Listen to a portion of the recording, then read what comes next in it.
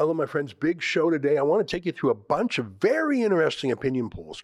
We'll look at everything from Trudeau's popularity to Elon Musk's popularity and what Americans think of the war in the Middle East. I'll also have for you a special interview with a woman who lived through China's Cultural Revolution, and she'll talk about the madness on North American campuses. That's ahead. But first, let me invite you to become a subscriber to Rebel News Plus. That's the video version of this podcast.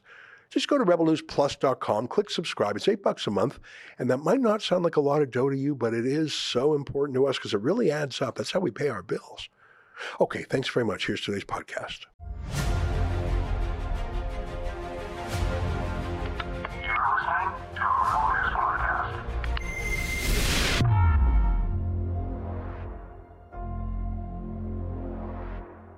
Tonight, two opinion polls.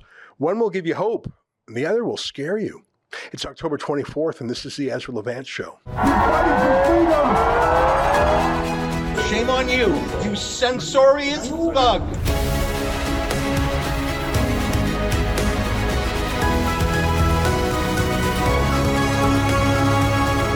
I saw a few opinion polls in the past few days that I'd like to share with you.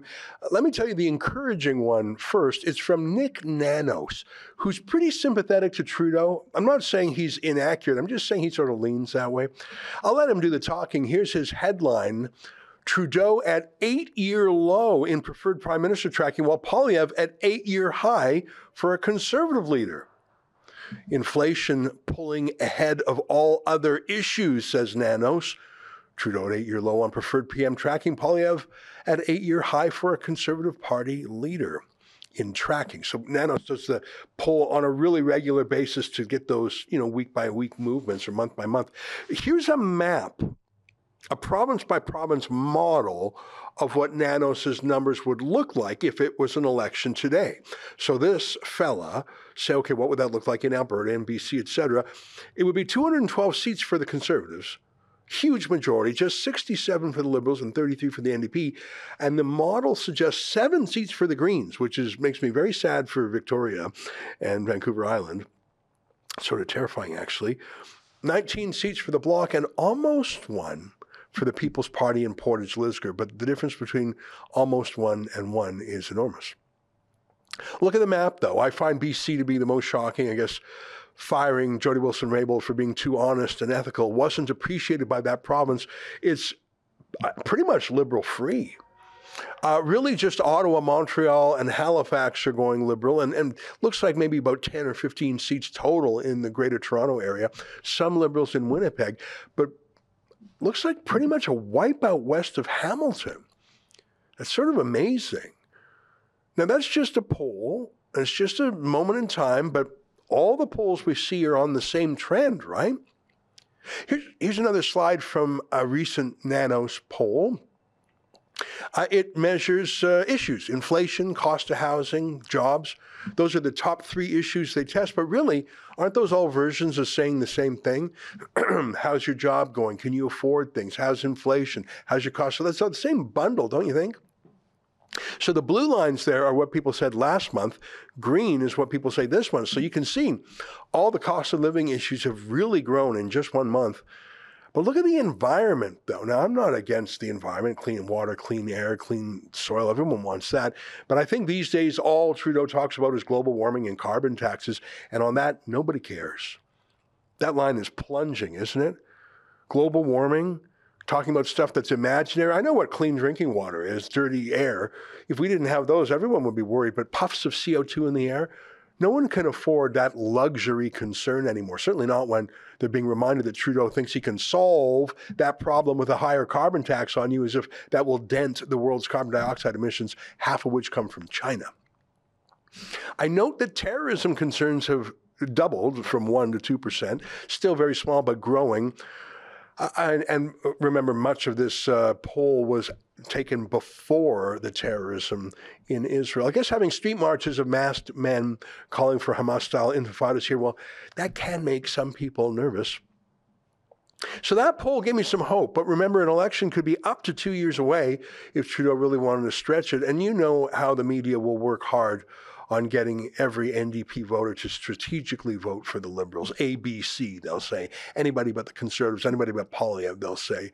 And we haven't even begun to see how explosively biased the CBC state broadcaster will be. I mean, they're awful to begin with, but they know that Poilievre will defund them. They know this could be their last election if they don't stop him. So that Nanos poll gladdened my heart a bit. I look forward to more polls that touch on immigration, by the way, from both a housing cost point of view and a violent extremist point of view. I mean, how does this make you feel? 1 million unvetted migrants a year? Maybe we ought to hit pause on that. I think people are worried. They're just not asked that question by pollsters. Hey, before I leave the subject, let me show you a slide from another Canadian pollster, David Coletto of Abacus, another pro-liberal firm. But look at this chart here. Pretty much the most people ever saying they disapprove of Trudeau, more than 50%, and only 27%, almost exactly half as many saying they approve of Trudeau. But look at where the lines really start to split apart. They were pretty much equal since during the last election in the fall of 2021, but then the trucker convoy started and Trudeau brought in martial law, deployed riot police and seized bank accounts. And February 2022, that's when Trudeau's numbers really started to fall. I think the truckers forced some issues there. They deserve some credit. Here's the next poll I want to talk to you about, though. It's an American poll. This is by a pollster called Harvard Harris. It's a fairly reputable pollster. You've probably heard of it. I'm not going to show all of it to you, but I really enjoyed going through it. Those Americans have some high-powered pollsters that we just don't have up here. By the way, and this is not what I want to focus on, I just couldn't help mention you, Trump is the most popular choice for president in this poll, at least the highest approval, with RFK Jr. in second place for approval, Biden's in third, Kamala Harris, and then Elon Musk. This is for approval. Elon Musk is loved by Americans. Isn't that funny? Because the media party hates him. He's too freedom-oriented. Page 16 of this poll, and this is not even what I want to show you. It's just, I can't help but telling you, inflation is the number one issue. And look at that, immigration is the number two issue. Most Canadian pollsters will not even ask about immigration. They're too afraid of what people would say. Terrorism and the current Israel-Hamas war are growing as issues too. Look at page 19 of this poll. Most Americans think Joe Biden is too old and is losing his mind. I think that's unfortunately a factual truth, and many Democrats seem to know it.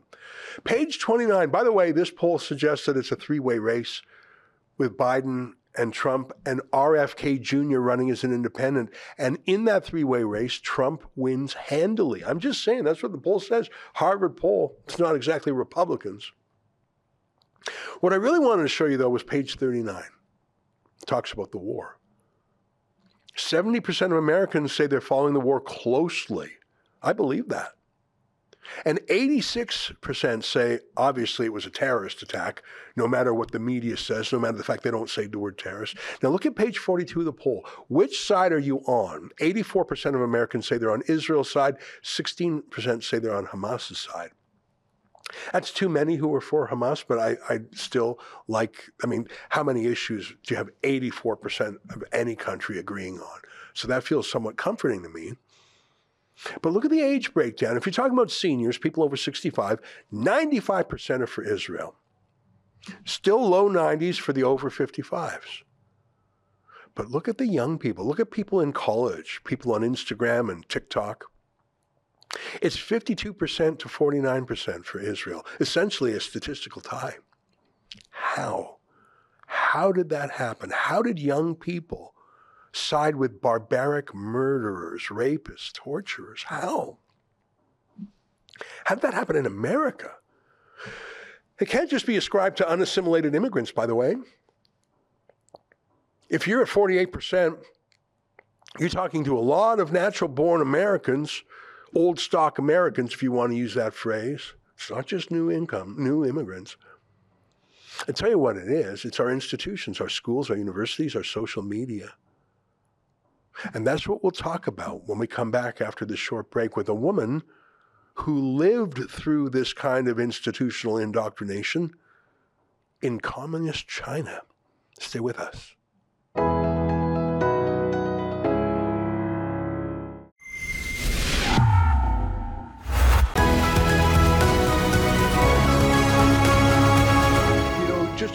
days before the October 7th terrorist attacks in Israel, I was in one of my favorite cities, Calgary, because Dr. James Lindsay was giving a speech, a rather professorial speech, if I might say, about the roots of woke, of what Marxist critical theory, what cultural Marxism was all about. And I was riveted, and he spoke for about 90 minutes, and there were 1,000 people in the room. I thought, boy, he's being a little bit professorial here, a little bit high intellectual, but this populist crowd was hanging on his every word because they had never heard an explanation of where did woke come from, what is its purpose, and how can you find all these supposedly contradictory groups, but all dedicated to the revolution. But that was the point, and my eyes were so opened by that. And in that same vein, I encountered this tweet 3 days ago by a survivor of Mao's Cultural Revolution, someone who was born in the Soviet-style communism of that country. Well, I don't have to say Soviet-style. Mao had his own even worse version of communism. Here's the tweet itself. It shows Black Lives Matter flags and queers against Israel apartheid flags and Hamas flags. And Xi Van Fleet wrote, the same people, the same cause, the same ideology, and the same goal. And I would not have understood that were it not for the lecture that Dr. James Lindsay gave a few weeks ago now in Calgary. And so what a pleasure to have back the author of that simple but profound tweet, Xi Van Fleet, the author of the forthcoming book, Mao's America, A Survivor's Warning. I can hardly wait to get my hands on that book, but today we're going to talk about that very interesting tweet. Xi Van Fleet, great to see you again. Thank you for taking the time out of your schedule. Congratulations on the book, and we'll have a proper sit down where we go through the book. I want to read it first so I have some smart questions to ask about it. Yeah, but thank you. You have given us a great education on the ways of the Maoist revolution and how it is being replicated by cultural Marxism in North America. Can you explain for our viewers who maybe missed your last appearance on the show, explain how you would say that Black Lives Matter, the Pride, Queers for Palestine, and the pro-Hamas movement, how are those the same people with the same goal? Explain that for people who might not know how that could possibly be true. Yes, some of them you look kind of contradictory, but it is not. It's very consistent because it runs on the same, I call it operating system, and it's called oppressors versus oppressed. That's what I was indoctrinated, and that's how Mao carried out his revolution. And it's always, people are always divided into two. And one is the villain and the oppressor, and the other is the oppressed, the victim. And everything you look through that lens, and then you put your value based on that lens. That means black and white thinking. That means oppressors bad and oppressed good. That anything that oppressed due to the oppressor is justified. Anything. Okay, that is exactly how the revolution was carried out in China during the land reform in the early 1950s, 1951 to 1953. Mao took over China after that, and then mobilized the peasants to go against the landlord, the property class, because they were the bad guys, they were the oppressors. They confiscated their land, and then they labeled them the oppressor, and then had struggle session against them, and they beat, tortured, and killed 2 million of those landlords. Their crime? Wealth, or just they own a little bit more than their neighbor. And during the Cultural Revolution, they carry out the same principle. Oppressor versus oppressed. Who are the oppressors? Now they were the teachers and the principals, because Mao called them the reactionary bourgeois intellectual authority. So overnight, they become the enemy. And that justify for the Red Guard to go after their teachers and their principals. The first killing took place in the Cultural Revolution in 1966, was done by a group of young girls. They young girls, eh? Young girls from 12 to 16 from a very, very prestigious high school in Beijing. They killed their principal because their principal is labeled as the oppressor or the enemy. And actually, there's no consequence. Some of the killers, because they're from the elite school and they're from the elite family, some of them immigrate to America and enjoying the American dream. And their principal, no justice. And that's exactly what I see happening in America, especially today on our streets and on campuses. Through the same lens, they had the same way of thinking, black and white. Oppressors, bad. Oppressed, good. Anything is justified. That include killing, raping, and kidnapping, because that's done to the oppressed, by the press to the oppressor. Same ideology, same people. Why could they do that? Because they're from the same indoctrination mills. And the Red Guards, they were indoctrinated by the CCP. And here, they were indoctrinated by the Marxist-run universities and secondary schools. That's how they think the same. You know, it was amazing to hear Dr. James Lindsay's speech, and he compared the Red Guard, which was young people, as you point out, and he compared it to the Green Guard, which is what he called environmental extremists, including Greta Thunberg, and he also talked about the Rainbow Guard, which would be the critical gender theory, queer theory.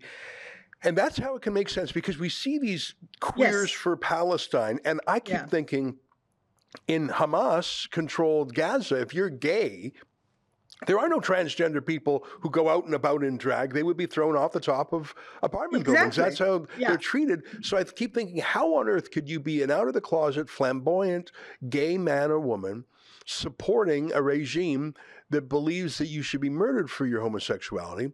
And the only possible answer is both regard themselves as oppressed people who would do anything to get the oppressor, and so they're all for revolution.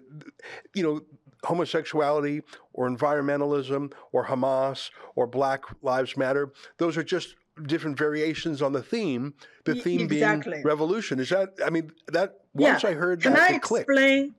Can I explain a little bit more? So why you think that it makes sense that, the same people that decry a misgendering, a simple misgendering, sometimes it's honest misgendering, they consider that crime. They consider that actual violence. And then in front of this real atrocity, they justify. If you put that lens and then look at things, that make perfect sense. And when I say the same goal, what's the goal? Who is the ultimate oppressor? That's the United States of America. And that's their after. That's their real goal. They want to dismantle this country and dismantle capitalism, the free market. That's their goal.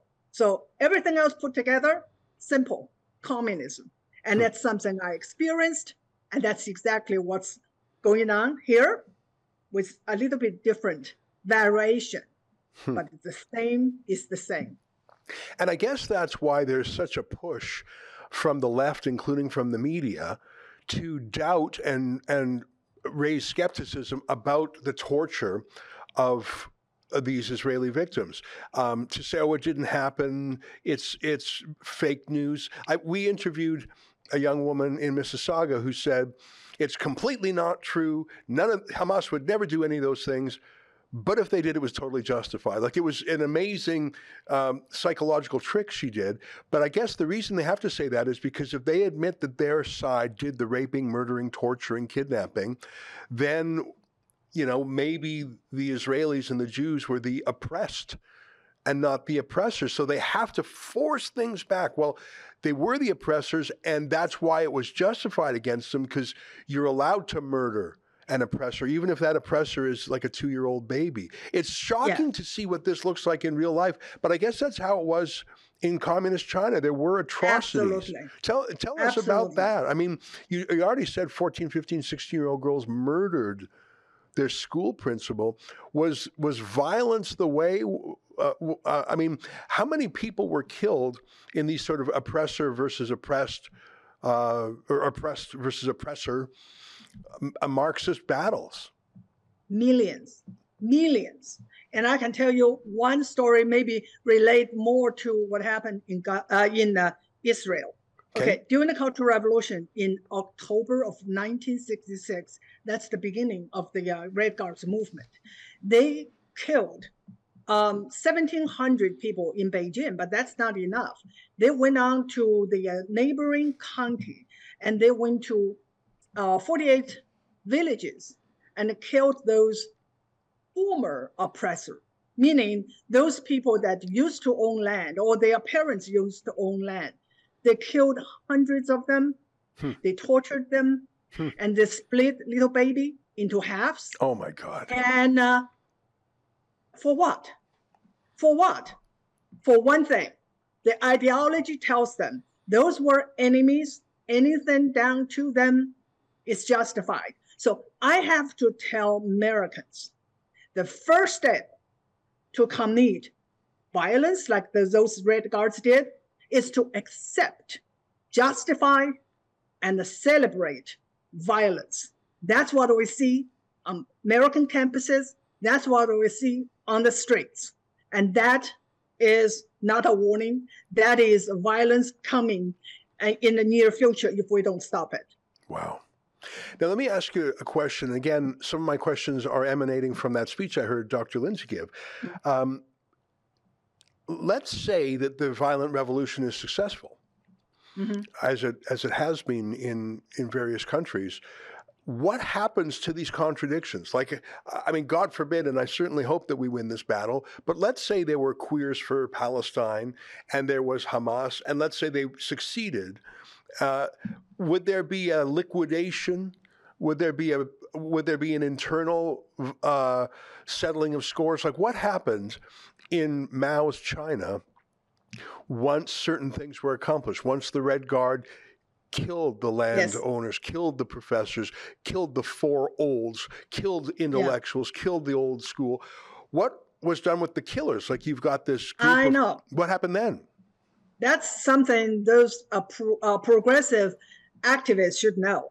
They will be the next. That's what happened to the Red Guards. After they did what Mao wanted them to do, that means got rid of all those in power and took power back for Mao and did all this damage and destroyed all those four olds. What happened to them? They were exiled to the countryside to work in the fields. Some of them were sent to virgin land to cultivate those land. And many of them suffered so much afterwards. In today, China, many mental hospitals have a special division for just those young people that were sent to the countryside. And then they never recovered. Wow. And those people were called the lost generation. And that's what happened to the Mao's useful idiots. And this same thing, absolutely no doubt, the same thing will happen to the BMMs and Antifa, those trans activists, the same thing. They just need you now to make chaos, to help them to get power. After your useful is over, you will be sent to gulags or worse. Now, you say that the Cultural Revolution started in 1966. Of course, Mao took over, I guess, 17 years earlier, if my history of dates is correct. So he had basically one generation to teach these young people to hate. And I look at the Hitler Youth. Hitler didn't have quite as much time, but he did train young people to hate. And that was a peaceful, liberal Christian country, but he had his way with them. In Gaza, they have had control, the Hamas has had control there for more than 15 years. And we've seen videos of young people as young as kindergarten being taught not just to hate Jews, but to deal with Jews violently.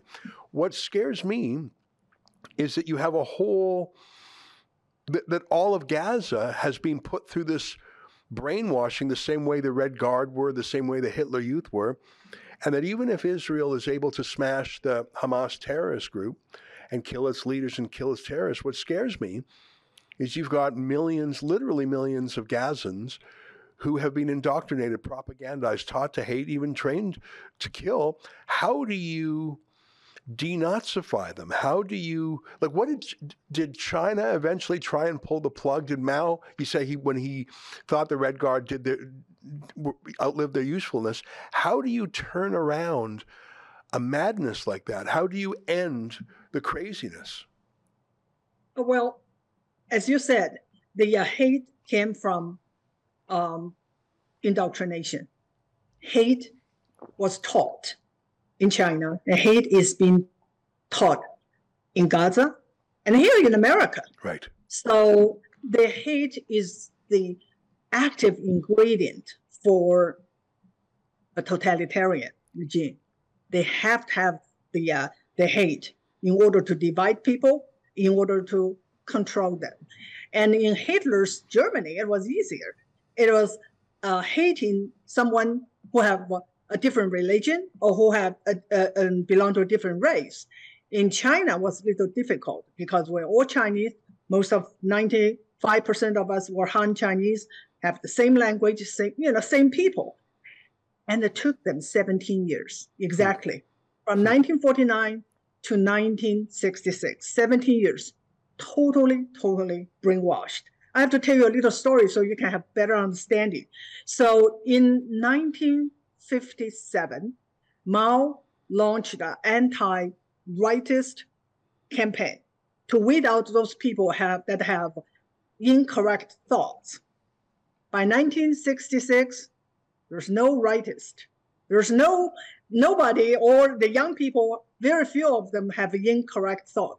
They all had the correct thought that they were taught. So that is the power of indoctrination.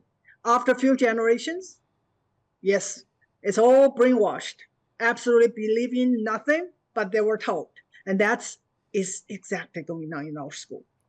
It's absolutely terrifying. I mean, it's one thing for me to talk about Gaza and Hamas, and yes, a lot of the people marching in the streets of Britain and Canada are Muslim immigrants to our countries, but you absolutely have to notice the native born, or the born in Canada, born in America, born in Europe, white, post-Christian Marxists who grew up in London, New York, Toronto, Calgary, and were corrupted by our woke institutions, not by a terrorist group called Hamas, not by an Islamic fascist, but by our institutions, our schools.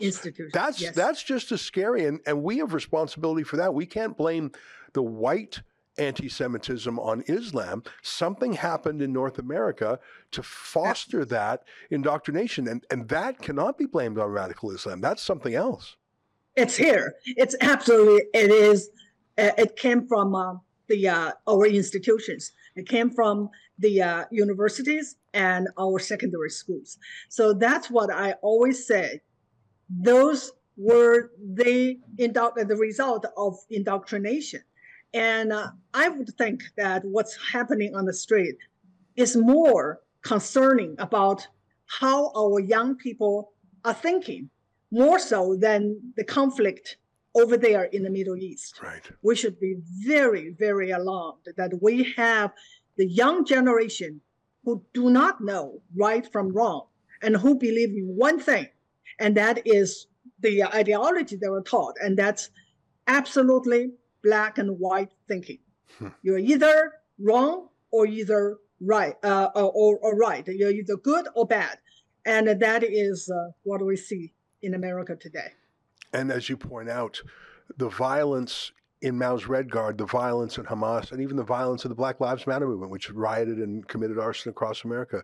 That is the response to people who have wrong thoughts. Well, what a education to catch up with you. We've been talking with Xi Van Fleet. She's the author of Mao's America, A Survivor's Warning. Now, is that book available yet? I haven't read it yet. Is it for sale yet? It is for pre-order. It will come out October 31st. Wow. And I really hope that your audience will get the book. In the book, I really describe what happened in China, compare everything that is going on today. When you see that comparison, when you see that parallel, you realize what's going on in America today is a full-blown Marxist revolution, which burned China to the ground. And if we don't stop it, it will burn America to the ground. And Canada too. Well, that's 1 week from now. When that book is available, I'm going to read it, and I want to read it so my questions to you are a little bit more precise and a little bit on point. But I would love to have you back, and it's sort of telling that the book is coming out on Halloween. Halloween is about pretend horrors like ghosts and Frankenstein. But what you're describing is actually, just in sheer absolute numbers, Mao is responsible for more deaths than even Hitler or Stalin. And put together. Yeah. So I look forward to reading that book as a warning. It's called Mao's America, A Survivor's Warning. So we'll have you back when that book is out, and we'll have a good, hearty discussion going through it chapter by chapter. And until then, keep up the fight, keep talking about freedom, and keep trying to warn us, keep trying to wake us up, Xi.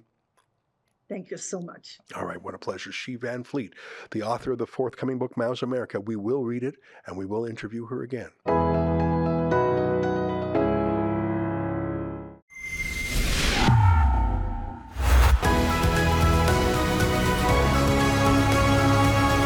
Yes, Ezra, so on the front line here at the Israel-Gaza border. So the last 24 hours has been interesting. When we left off yesterday, there was talk of a hostage release of 50 hostages, which didn't eventuate because the IDF, the Israeli government, refusing to give into the demand of Hamas to transfer fuel to the terrorist organization. So in response, Hamas did not release the 50 dual citizen hostages that they were planning to hand over. Instead, they released 2 hostages to elderly woman, an 85-year-old, today speaking for the first time to the media. Within her, it was actually quite telling what she was saying in her full, when you listen to her full press conference and questions and answers. But one thing I note is haters of Israel certainly cutting certain bits of what she was saying, trying to prove that somehow, there we go, that's the first bit of noise that we're seeing in the last few hours here. But after, what we did see is Israel haters using her press conference, cutting small segments, trying to act like she was saying that Hamas was treating them well, but yeah, obviously cutting out the context, including the context that they still have her husband in there. So obviously in the back of her mind trying to protect him. On top of that, we saw overnight the IDF eliminating the Hamas leader responsible for the Be'eri kibbutz massacre. And in the last few hours, eliminating they're reporting about up to 10 Hamas terrorists trying to infiltrate the kibbutz Zikim through the water. So there's a lot going on at the moment. However, it has been pretty quiet in the last few hours, besides for that latest explosion you just heard with us. Otherwise, the team did go down and followed up a few stories close to the border in Ashkelon, visiting a man's house that had been hit directly via one of the rockets from Hamas, just kind of showing the impact and the daily life the last 20 years for Israelis along this border. Remember, these rockets is not a new thing. You can see in the video they have to build apartments with the bunker inside. That's part of regulation when you build here. especially in Ashkelon. So they've been quite used to that. But he did say on that specific day, on the day of the attack, October 7, the barrage was heavier than usual, much heavier than usual. And he got tired of going into the bunker. He was actually about to walk out and make a coffee when his wife banned him. He was more scared, he says, of his wife than he was of the threat of rockets. But lucky he listened to her, because that was a direct hit, and you can see the footage of the horrific impact that could have. He's thankful and he's grateful, and he says, you know what, he may have lost his apartment and all his stuff and his belongings. That means a lot to him, but he has his, he's grateful that he's not like many of the other victims of that horrific day. Of the war, and the siren after siren after siren. And on the 10th, my wife actually saved me alive, because they were launching their rockets indiscriminately. I mean, in order to hit and to kill Jews, as many as possible. So, on the 10th siren, I decided, okay, I should go out from the shelter inside the apartment, make coffee. So I did it, and there was once again a siren, and my wife called me back. I didn't want to irritate her, I'm just married, It's very dangerous, even more dangerous than the rockets. So I came back, closed the door, and then I saw the flash of orange light, the blast, heat, explosion. The building was like, I don't know how to shake it precisely. I opened the door, and if you saw Stranger Things, like upside down, the same area. Everything is dust, like dust in the air, dust is everything. The burnt thing, this the smell of the burnt stuff, not a pleasant thing. In addition to that, we went to see the hospital in Beersheba, which is a large hospital, the largest southern hospital, where a lot of the victims, both civilians and soldiers, were transferred to after the attack. We spoke to the director of the ICU, who basically, again, just reconfirmed some of the horrific stories we've heard, and from the medical perspective, and somebody that was leading the hospital through all of that, and how unprepared they were at the time for it. He was telling us they had generally one operating theatre running, but it was a weekend, and it was a Jewish holiday, and it was Shabbat. And so they really didn't have anything going, but they managed to pull up 13 theatres in a very short amount of time, pointing out that, the idea that this is an apartheid state is laughable, because not only were many of the victims Arabs, but also many of the team, the staff and the doctors and the nurses were Arabs themselves as well.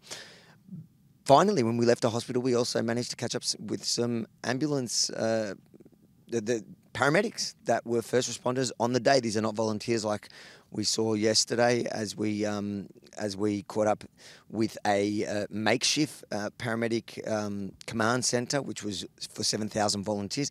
This one was actually the state paramedics, the ones that the Magen David Adom, that is, the paid professional paramedics, and they were the first responders on that day, and they relayed again some of the atrocities that happened, just reminding the world why Israel is going in to defend its citizens. You got the hostages in there still, the 210 plus hostages, but that horrific day where you saw 1,400 civilians butchered, maimed, kidnapped, raped, some of the scariest scenes you've ever seen in Israel's history. United Hatzalah has 7,000 volunteers.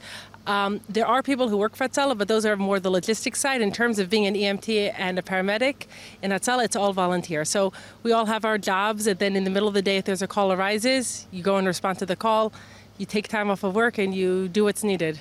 So, it's quite evident just looking around that many of the people here that are volunteering are what are considered ultra-Orthodox Jews. You generally don't see many of them in the army. It's a broad spectrum. Very broad spectrum. Like right now, I think you're seeing more of a concentration of the Orthodox Jews, of the ultra-Orthodox Jews, because a lot of volunteers have been drafted, and they're all over the country. There were, if you turn around and see those pallets over there, those are the empty leftover pallets. This whole place was filled with pallets of water, of dry goods, food. There was clothing. Toilet paper. There were, all of those things. And there were volunteers from the nearby communities that were coming, along with our own logistics people, under the direction of our logistics people, to pack things up for families that were displaced from Stay Road and from other communities here. They were taken to hotels without anything, or to other families without any of their own belongings. And EZRA Levant took care of creating care packages for those families and for soldiers who also were brought so quickly to their bases. They didn't have time to prepare, and the bases didn't have time to prepare. So they were bringing things also for the soldiers. But until tomorrow, we'll be here live at thetruthaboutthewar.com, Ezra. So all the viewers that are interested in seeing it unfold will be here to catch it. Well, that's our show for today. Until tomorrow, on behalf of all of us here at Rebel World Headquarters, to you at home, good night, and keep fighting for freedom.